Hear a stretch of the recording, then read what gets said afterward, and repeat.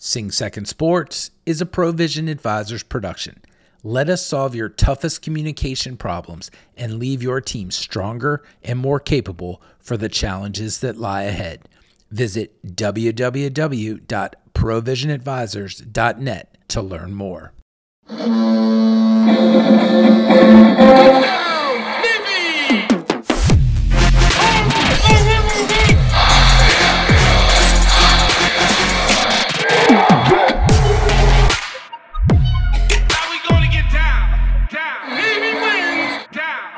Hey, everyone. This is the Sing Second Sports Podcast, and it is the Wednesday before Thanksgiving, which means you are somewhere on the road. The big thing is that Ward, Wags, Chris, and I are going to bring you the pre-Thanksgiving pod so you can have something to listen to not worry about some of those dreadful things that come with Thanksgiving. Like, hey, are we going to talk about the Build Back Better plan during dinner? Or are Kristen Sinema and Joe Manchin evil or good? You know what? Let's just deal with football. And if we're doing that, we have one game to talk about, and that is the Temple game on Saturday at the Link at noon, where we take on a Temple team that is really struggling in their last 5 to 6 games. And we have a chance to build some momentum going into the Army-Navy game. So but without any further ado, let's start with Wags, and then we'll get to Ward. Wags, what are you looking for in this game? We're a 12.5-point favorite, and OU still around that 45 to 46 number. But obviously, Vegas thinks we're going to take care of business. What are your thoughts? Well, Temple's lost 6 straight games, and they've got inner turmoil. They've got players entering the transfer portal. One of the players who is leaving the program accused the coaching staff of, in essence, harassment and mistreatment in terms of how he claims he was pushed off the team, forced out. So they've got some issues. And, Rod Carey, the coach, is kind of under fire. I mean, not only is the program not playing well, not performing on the field, but then they've got these off-field issues. And, of course, he doesn't want to talk about it. And players are posting things to social media. So it's a bad situation in Philadelphia. And this game, Navy's got to win this game, period, end of story.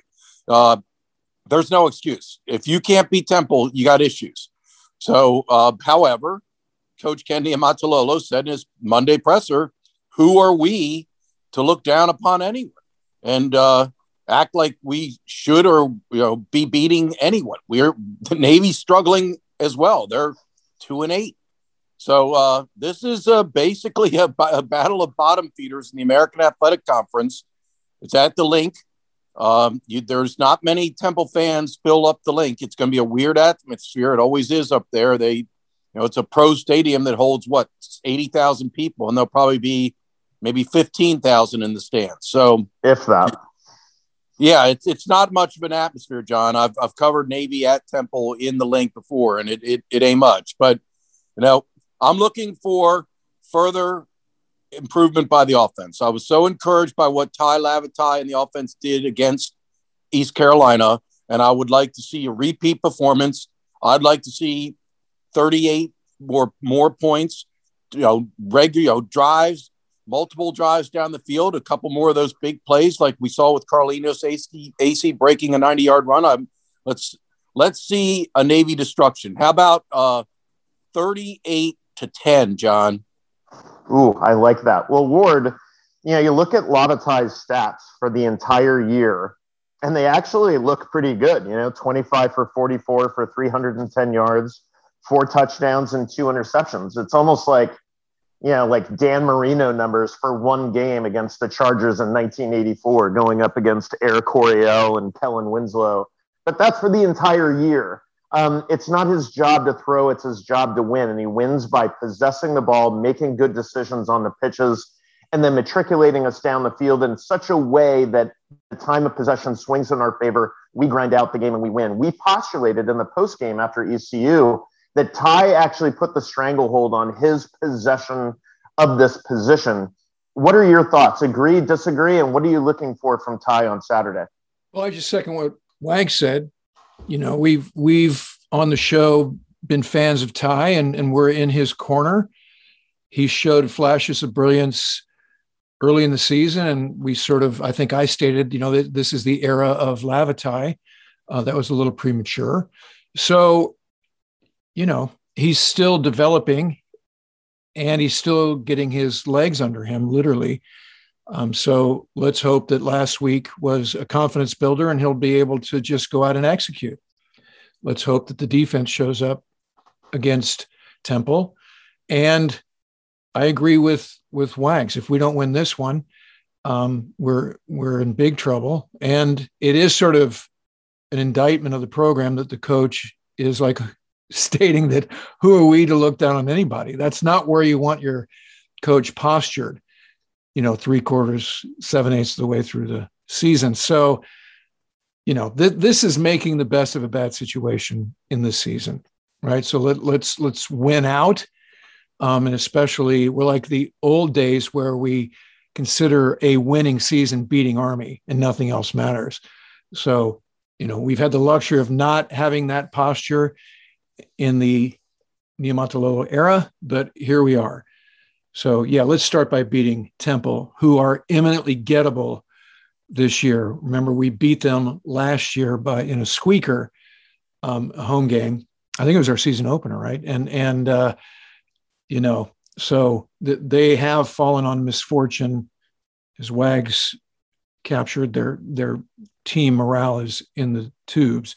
So let's hope that makes it a good circumstance for us.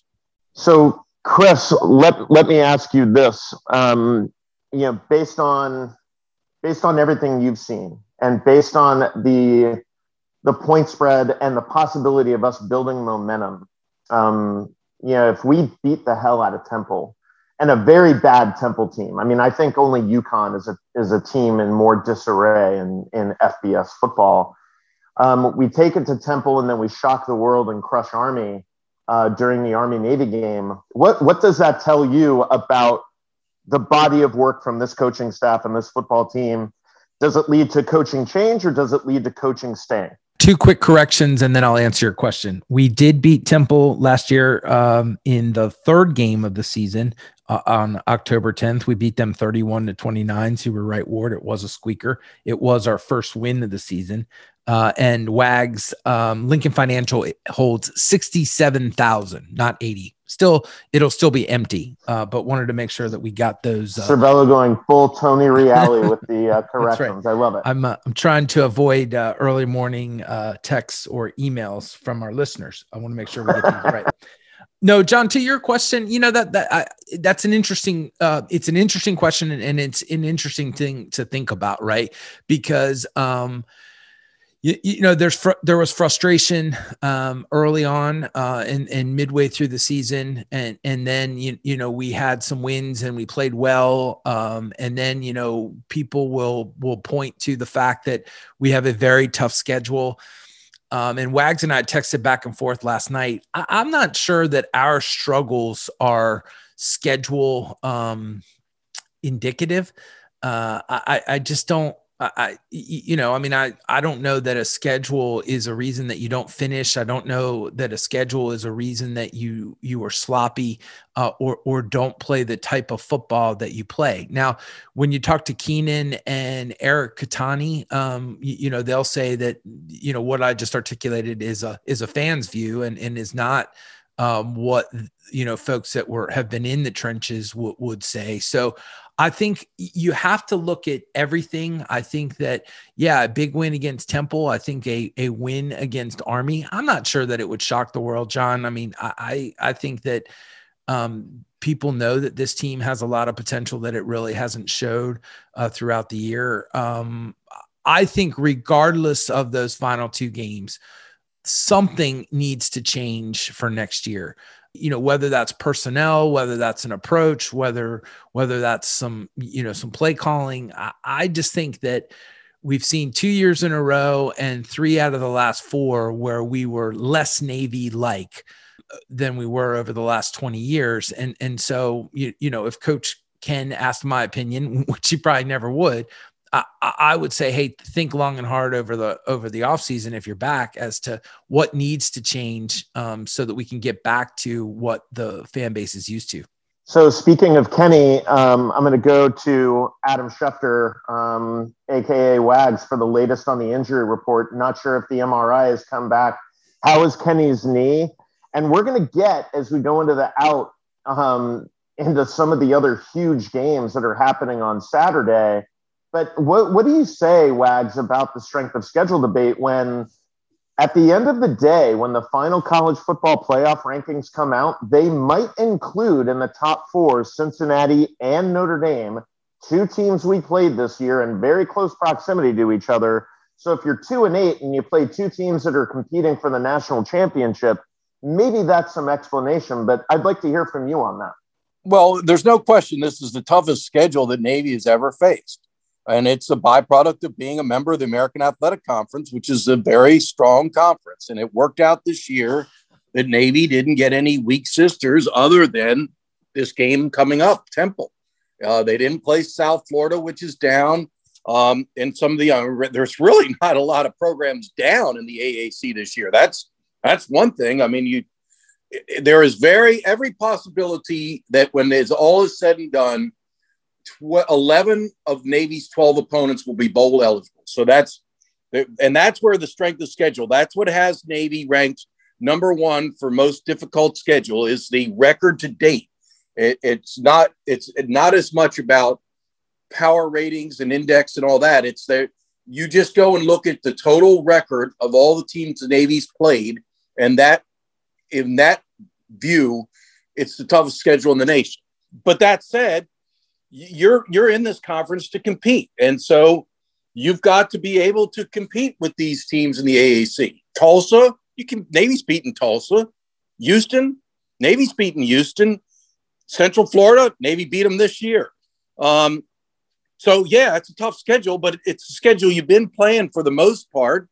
You know, the only abnormality really is Cincinnati and Notre Dame both being in the conversation for the college football playoff. But Navy plays Notre Dame every year, and Navy's never favored against Notre Dame. So that's no different than it's ever been. And Navy's beaten Notre Dame during Coach Niumatalolo's head coaching tenure. So I agree somewhat with Chris in that it's about execution. And let's just go back to what Ken Niumatalolo said this very week. I was encouraged because I saw the Navy offense that I know. That was us. That's the Navy offense that I'm accustomed to. So what he's saying is, for most of the season, he hasn't seen the Navy offense that we have come to expect. So the schedule is tough, but the reason that Navy only has 2 wins as opposed to maybe 5 or thereabouts is because they haven't executed. They haven't made plays on both sides of the ball. They haven't played complementary football. There's been games where the defense played well and held an opponent to a reasonable number.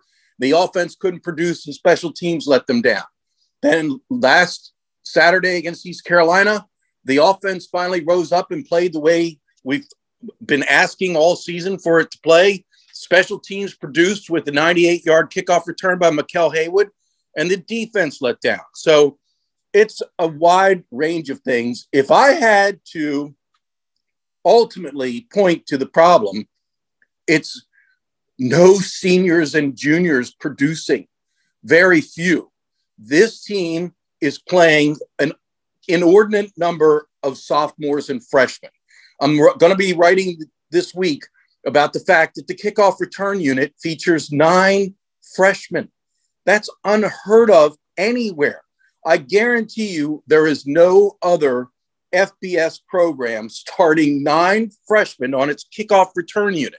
And if you go and look at the depth chart, it's littered on both offense and defense with freshmen and sophomores. And so there's the problem. You do not have a mature team.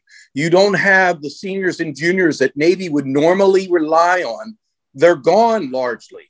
They transfer portal and the pandemic decimated the Navy football program. If you go and look, we already talked about the senior class, 25 seniors. There's a large segment of them do not play or contribute in major ways. That was a recruiting class of 56 players, and they're down to 25, of which maybe 15, 16 are contributors. Then go look at the junior class. It's gone. It's a giant donut in the program. They all left. And so you got a program playing way too many sophomores and freshmen. It's good for the future. And the coaching staff will tell you they think that there is a lot of talent in the sophomore and freshman classes. Now, let's hope they don't transfer and the Navy can retain these guys and going forward. But to me, that's ultimately the problem. They're too young. So, Ward, let me throw it to you. You're Czech Gladchuk, and you're evaluating this at the end of the year, and you're 2-8, and maybe you finish 4-8. And you had what happened at the end of the Air Force game, but you also had the Air Force game and the Marshall game that preceded it. You also had some stumbles here in the middle, but you also are seeing good things. And then you evaluate all these data points that Wags just mentioned. Yeah, it's an indictment on the coaching staff to a degree that players transfer. I mean, but it's also an indictment on the players who, they didn't stick around and have the maturity to see it through. It's also, a good thing for the coaching staff that there's so much youth and that Ty Labatai has 2 more years of eligibility after this year and seems to have taken a stranglehold of the quarterback position. So if you're a person who's making decisions about the future of the program, does it matter if you're 2-10 or 4-8? And where would you lean in terms of making a change going into the next season? So beating Army always matters. So if we walk out of MetLife with a win, that softens the emotions. If we walk out of MetLife with a loss, then all bets are off. And we may see a repeat of the walk into the locker room and fire the offensive coordinator kind of a thing. The results there will inform what happens. So if we get blown out by Army, then you could see some drastic, with a capital D, moves from the AD with respect to personnel. The transfer portal has changed everything. And I think it's right to be concerned that this amazing youth that we have now will bail when they have their opportunity as they're rising juniors. Just like Wag said, we decimated the junior class with the transfer portal. That is a thing. And anybody who believes that they have football potential and then pro potential beyond that, this is the problem with building a marquee program. What is the tacit promise when we're wandering around high schools and prep schools and NAPS with respect to why would you come to Navy? It's Division I football. Is it, hey, and you get to fly an F-35 and drive an LCS and be a SEAL? Because again, we talk about the physical mission in the context of future naval officers, but is that what the expectation is from these blue chip football players? I don't know, but this is where that comes home to roost when you lose all of your marquee players going into their junior year here. Instead of going, I'm not going to forfeit my right to be an F-35 driver, they're thinking, I'm not going to forfeit my right to play in the FBS, and so that series of priorities is off fundamentally, but that's a different conversation, I guess. So this is a long answer to your question, John, but what I'm saying is, let's see what happens in the Army-Navy game. If we beat Army, what I'm saying is the status quo will push to next year with a stern talking to about, get your act together, square away this offense. Newberry's kind of, he's good to go. And I think Ty is the quarterback until, somebody else shows up that just steals that position from him. And I don't see that happening. So, I think that's where we are with the macro look at the whole thing. Let me just quickly interject. Go ahead, please, Wags. The transfer thing. Yes, Navy has seen a larger number of transfers since the portal made it so easy for players to shift schools. However, the massive departures that occurred here recently were due to the pandemic. I don't think any of us has fully realized how absolutely miserable, horrible it was to be locked down in Bancroft Hall. And Diego Fagot said it last week when we had him on the Zoom presser. He said that no in-person classes and not being able to do this and that.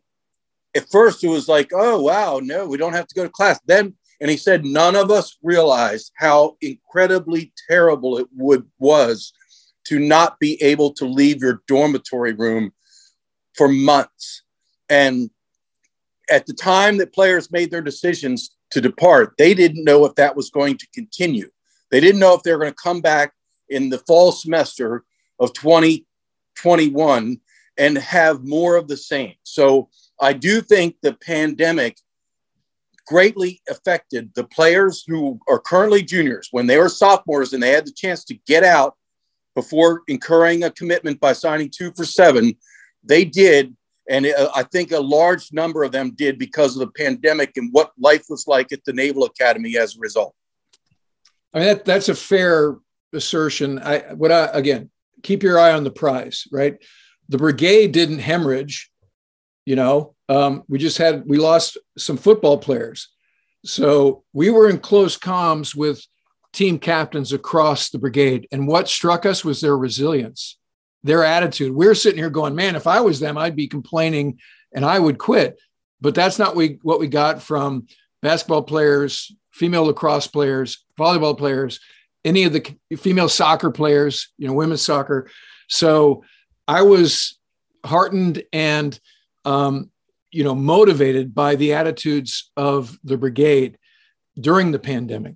So yes, it was Lord of the Flies and so forth and so on. But I think what this did, to your point, Wags, is it just exposed priorities that were already resident, and it just fast forwarded and accelerated things that they already had in mind. So I'm not discounting what you're saying, Wags. I'm just saying that I think the whole view is bigger than that. And again, to my eye, these guys were disinterested in being naval officers. So, Chris, I'll give you the final word here. We can look at it as, hey, strength of schedule this and the pandemic that. And I know that Niumat would never fall back on an excuse.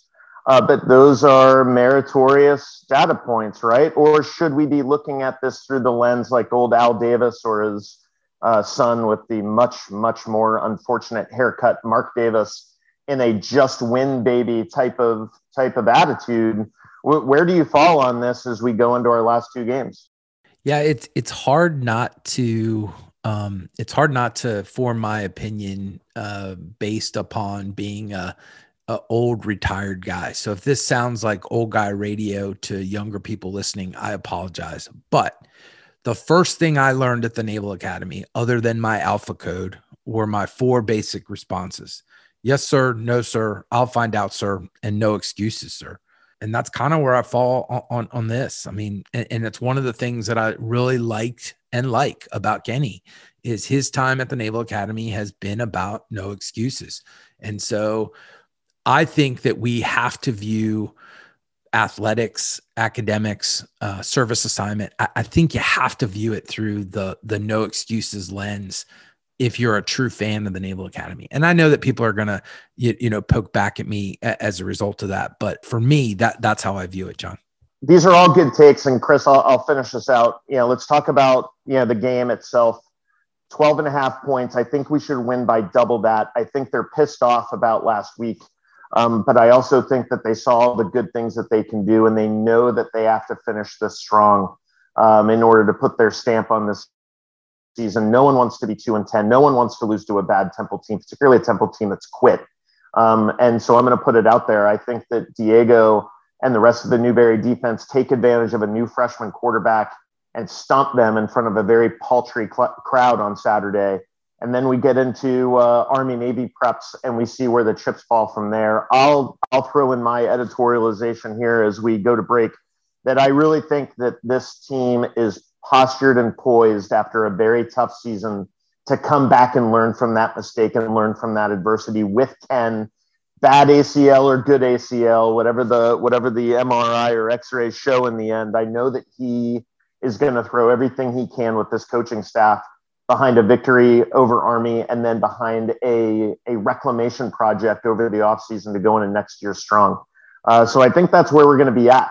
We're going to go to break, and when we come back, we're going to talk about the Jen Coleman double-double machine. That train continues to roll down the tracks, although the result wasn't what we wanted, and we'll break down what, other than the Navy Temple game, which is must-see TV, obviously, there are some really must-watch games on Saturday that will impact the rest of the college football season, particularly the playoffs. So stick with us. This is 6 Second Sports. We'll be back after the break. This read is for our young Sing Second fans. Looking for a great way to celebrate your birthday? Have your party at a Navy sporting event with Bill's Birthday Party Package. Your special day can include a pre-game party featuring Chick-fil-A, Fisher's Popcorn, and Nothing Bundt Cakes, as well as game tickets, a video board recognition, and more. To reserve your birthday party for a Navy sporting event, call 800-US-4-NAVY. That's 800-US-4-NAVY. And while we're talking about our younger fans, don't forget about the Kid Shipman Club. The Kid Shipman Club is the official kids club of Navy Athletics, and for just $20, your membership includes exclusive gifts, free tickets to Navy sporting events, a birthday card from Bill the Goat, and more. To register, visit NavySports.com. Now back to the pod. All right, we are back. Before we get into the final takes, which will involve the rest of the college football schedule, let's talk a little bit about women's basketball. Coming off of the great win over the Catamounts, had a tough one against the Mighty Stags of Fairfield, dropping a 76-52 decision at home. The real killer was the second half. Outscored 38-22 in the second half yesterday at home. Really undone by Fairfield sharpshooter Lou Lopez-Senegal. Poured in 29 points. Sydney Lowry for Fairfield also poured in 20. For the Mids, Jen Coleman continues to do what she does. Off of 6 of 16 shooting, she had 13 points and went full Shaq with 14 boards. But again, dropping a tough one to Fairfield. We'll look for Navy women's basketball to rebound from that. Men's basketball, as you start to listen to this pod, will probably be tipping off against the mighty Washington College team. They tip off this afternoon, Wednesday before Thanksgiving. So as we go out, we talked a little bit about Navy's strength of schedule, and I intimated a little bit that what happens this coming Saturday will really impact a lot of what happens with Notre Dame and Cincinnati being in the playoff or not being in the playoff. So Wags, what's your prediction in the end? What are the top 4 teams playing for the national championship when all is shaken loose? Well, I hope that Cincinnati is among the 4, but they have to close out the regular season with a win and then beat Houston in the AAC championship. But it would mean a world to group of 5 teams, conferences, and especially the American, for Cincinnati to make the college football playoff and be the first group of 5 program to ever do so. But I think other than that, you'll see your usual suspects, Alabama, Ohio State. I sense that this committee will find a way to screw Cincinnati. I sense that somehow Michigan or someone's going to close the season strong and they'll win the Big Ten Conference Championship and get jumped over Cincinnati.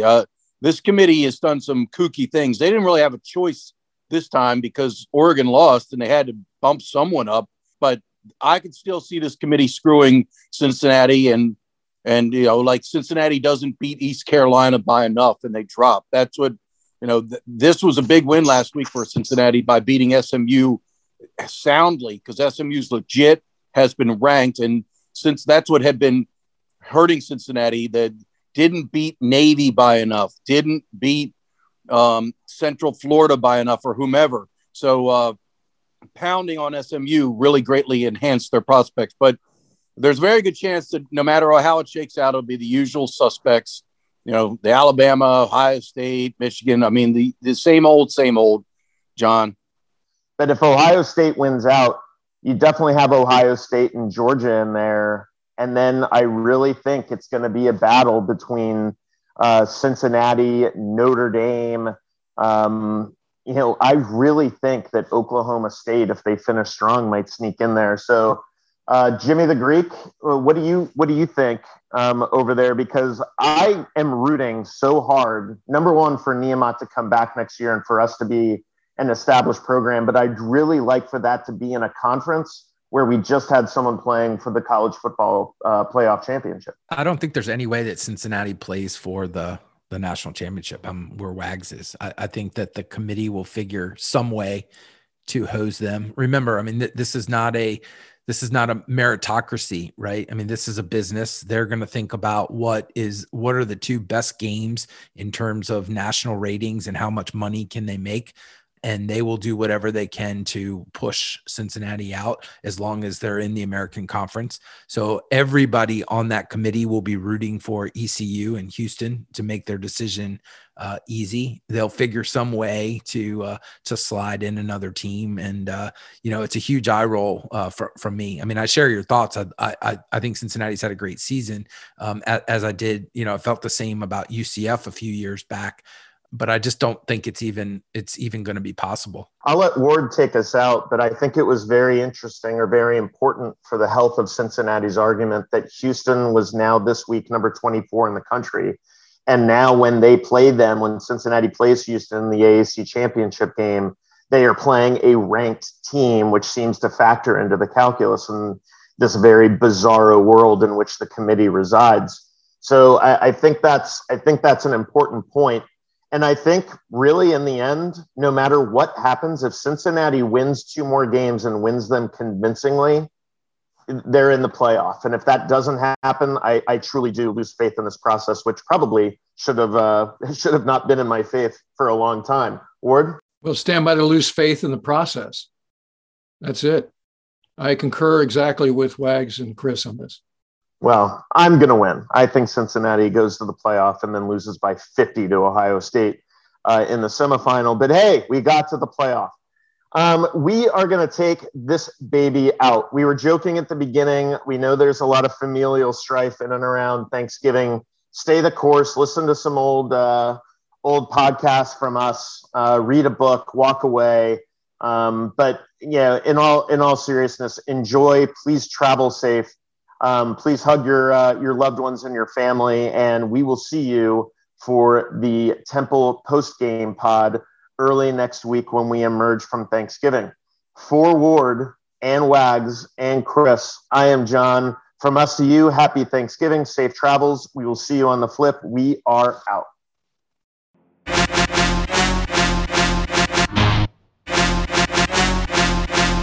The thoughts and opinions expressed on this pod are our own and don't represent the views of the Naval Academy Athletic Association, the United States Naval Academy, or any organization for that matter. Play-by-play calls from the Navy Radio Network are used in the opening of the show and from time to time will be part of podcast segments.